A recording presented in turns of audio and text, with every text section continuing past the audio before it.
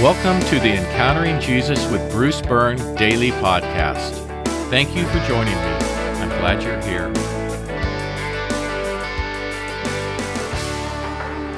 Today is Tuesday, week 39, day 2. Take a moment to work through the pre-flight checklist on your own.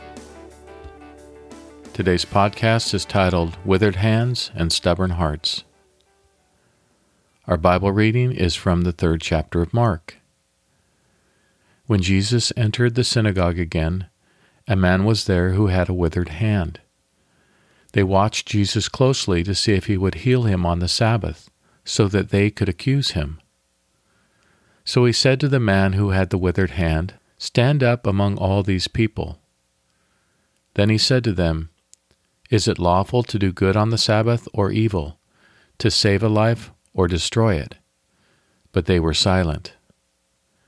After looking around at them in anger, grieved by the hardness of their hearts, he said to the man, "Stretch out your hand." He stretched it out, and his hand was restored.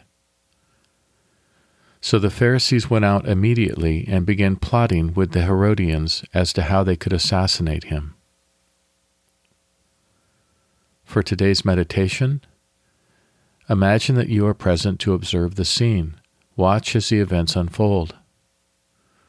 Watch as Jesus enters the synagogue. Notice the man with the withered hand. Observe the presence of the Pharisees. Hear Jesus call out to the man with the withered hand, "Stand up among all these people." Hear Jesus say to the Pharisees, "Is it lawful to do good on the Sabbath or evil, to save a life or destroy it?" Observe the silence of the Pharisees.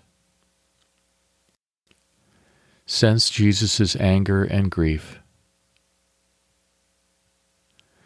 Listen as Jesus says, "Stretch out your hand."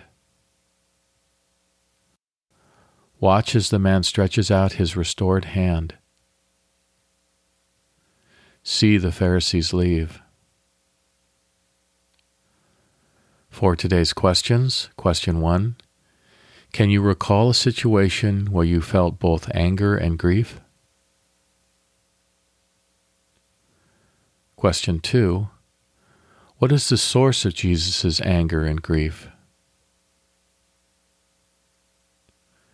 And question 3, how do the Pharisees respond to Jesus' healing the man? For today's worship, praise Jesus for healing the man even in the faith of such hard-heartedness. For our concluding prayer, Jesus, help me to receive and enjoy the blessings you offer me regardless of what others around me say and do. Amen. Let's pray together. Jesus,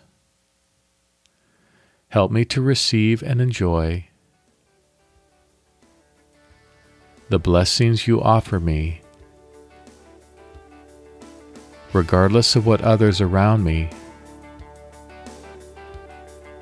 say and do.